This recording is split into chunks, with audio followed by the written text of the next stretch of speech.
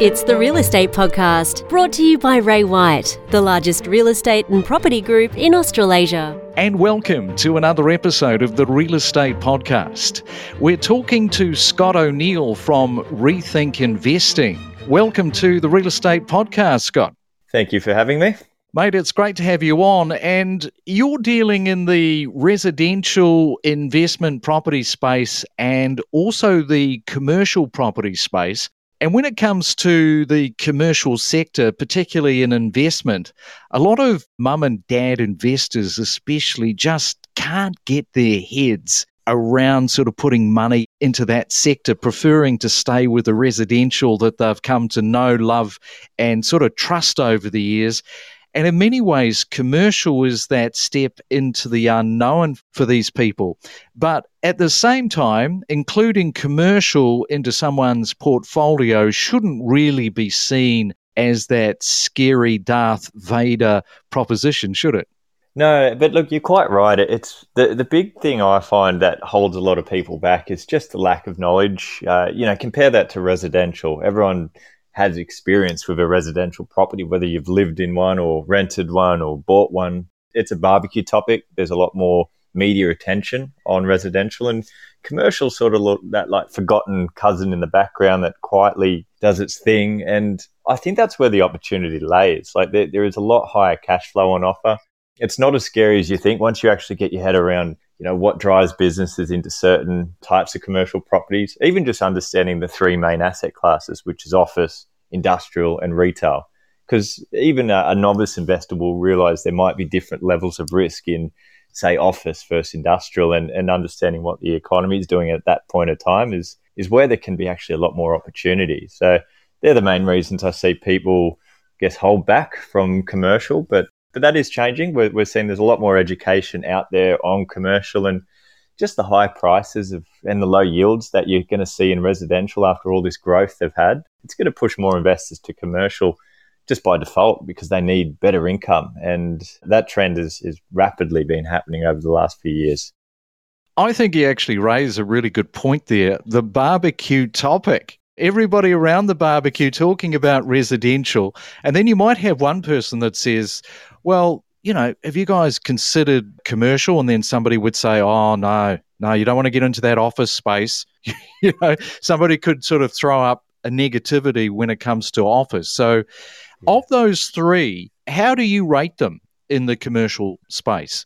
Look, I never like to generalize, but you do have to generalize sometimes to start with. And look, we all know COVID, for example, has pushed more people out of the office. So if you're going to pick the weakest of the three right now, it would have to be office. But then again, you can't generalize. Like office might include, medical-based properties, the suburban office spaces where, out in the suburbs, there might be just a small commercial building with, some dentists and some mortgage brokers or real estate agencies. There's a lot of very good office out there. But would you go buy up in a tower in the middle of COVID? Probably not.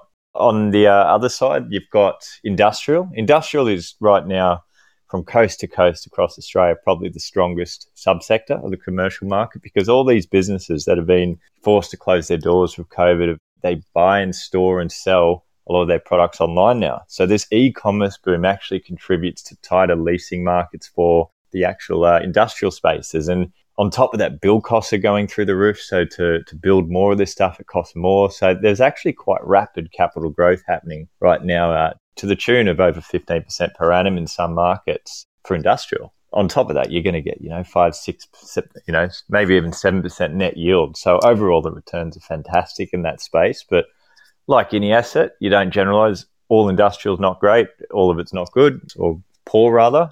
The other one is retail. So retail it's a massive field. Like you could talk about supermarkets, that's essential service, but retail is also high-end shoe shops. That you can't compare all retail in the same barrel as, being a good or bad because there's just thousands of different businesses. So I think there's this buzzword in the economy at the moment, like off the back of COVID around essential service. I like using this term called destination type tenants where you've got to go and see them to use your products. That business model's not dying. In fact, there can be a lot of resilience in that sector because tenants often pay a lot of money for their fit outs. And These are the things as a commercial investor you want to look at. Is your tenant going to stay long term? And if they've just spent a lot of money on fitting their property out and they've got a 5-year lease and they've got through COVID without issues, then that can be a really good asset.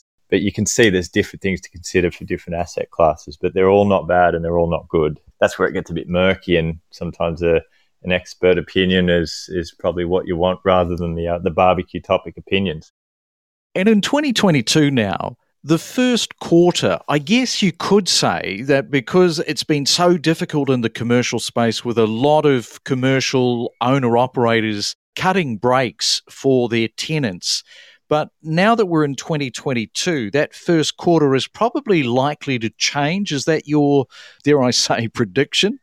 Yeah, look, it's a great point, and to sort of go back a step, most of these, I guess, remember 2020 when COVID first hit the shores. There was that, March, April period where, there was so much uncertainty, and then there's a lot of tenants asking for discounts on rent. Some were quite opportunists, like there was some supermarket brands and pharmacy brands asking for discounts, even though they were doing quite good business. But then what happened is they announced JobKeeper, and there was some legislation around that in terms of what tenants had to show their financials and prove loss of income. And that actually stopped a lot of, I guess at least all the strong tenants were stopping claiming rent abatements at that point.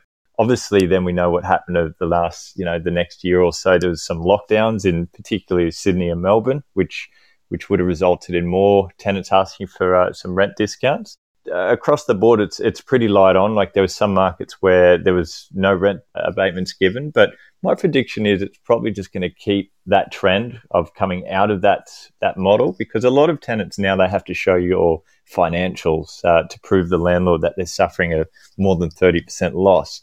A lot of tenants don't want to show their landlord their financials. Very little of them do, because it's sort of a leverage that the landlord's always going to have over them, and that's cut out a lot of it. Now, look, if you've got a tenant that is actually struggling, then that's going to continually happen. But one of the things when we do due diligence on a property is we can ask for tenant ledgers to see how the tenant's performed over the last 2 years. And if you can see your tenant's been struggling, it's probably not a deal you'd want to take on. But if you can see your tenant got through COVID without a rent discount asked, then they're the types of ones you want to target. So the way I look at it, I put a positive spin on it, that you can use the last 2 years as something to do a bit better due diligence on. We haven't had that luxury in previous, years where we've seen how businesses have gone in tough times. And yeah, I guess the message is you just target the businesses that have been going strongly. And if you see they're sort of a little bit weak, then maybe that deal is better for another investor.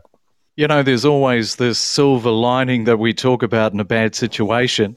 It's a much more clever way, if I can use that word, to look at the leasee and just that performance of what has been happening over the last 2 years. So you have those better blue chip types of tenants.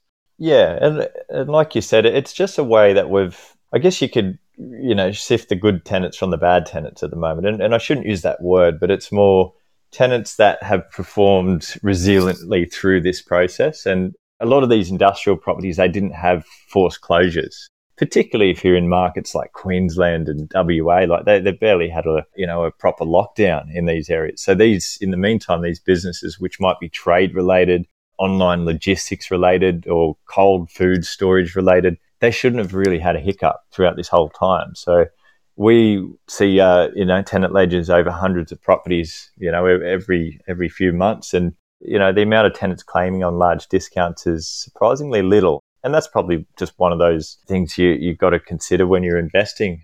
Sometimes the media can exaggerate certain points, but at the same time, there has been some weakness. And, to sort of tell you the office market in CBDs, there's been a lot of pain in those markets. And same goes for some subsectors of retail. Like I often talk about how retail on highways are going where there's no car parking out the front. Like that's not a business model that's doing as well as it used to, especially when a lot of these products can be sold online. So you've got to consider the long-term trend beyond just what we've seen in the last 2 years as well. And that's where, things like the e-commerce boom, which marches on year after year, is something to consider. What types of properties will benefit from that?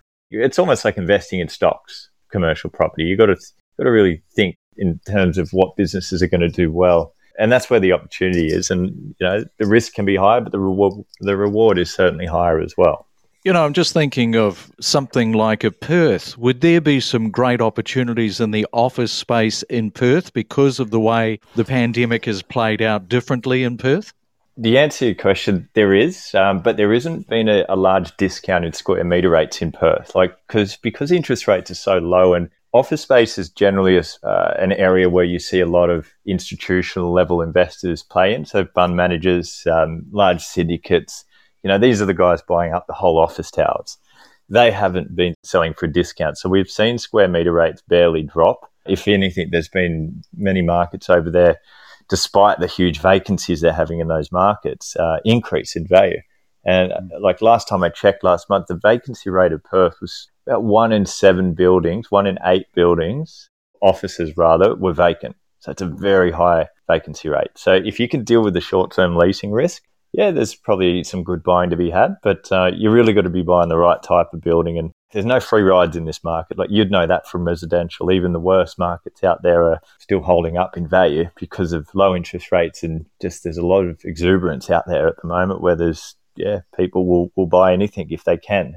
Commercial's no different. We're seeing very quick growth rates and cheap money, and there's a big flock of new, or I guess residential investors, traditional residential investors now coming to commercial because they've kind of reached a yield limit where they can't keep investing in residential. And there are different lending rules in commercial, and that's probably the other thing to note. If you run out of lending for residential but you've got a deposit, you can actually keep lending in commercial because there's things called lease doc loans and no doc loans, and essentially you can actually get a loan without even a job as long as you've got a cash deposit, because the properties in commercial can lend on themselves if they've got a good lease. So there's a lot of people taking advantage of that, and especially with APRA jumping in like they did in 2018. I can hear those mum and dad starting to have a conversation in the background, Scott, as we chat, starting to think, well, maybe we should look at some commercial property and add that into the portfolio. Hey, really good to chat. Thank you so much for coming on to the Real Estate Podcast. I really appreciate your time, and thank you very much. We connect you to the best real estate information across Australia. The Real Estate Podcast.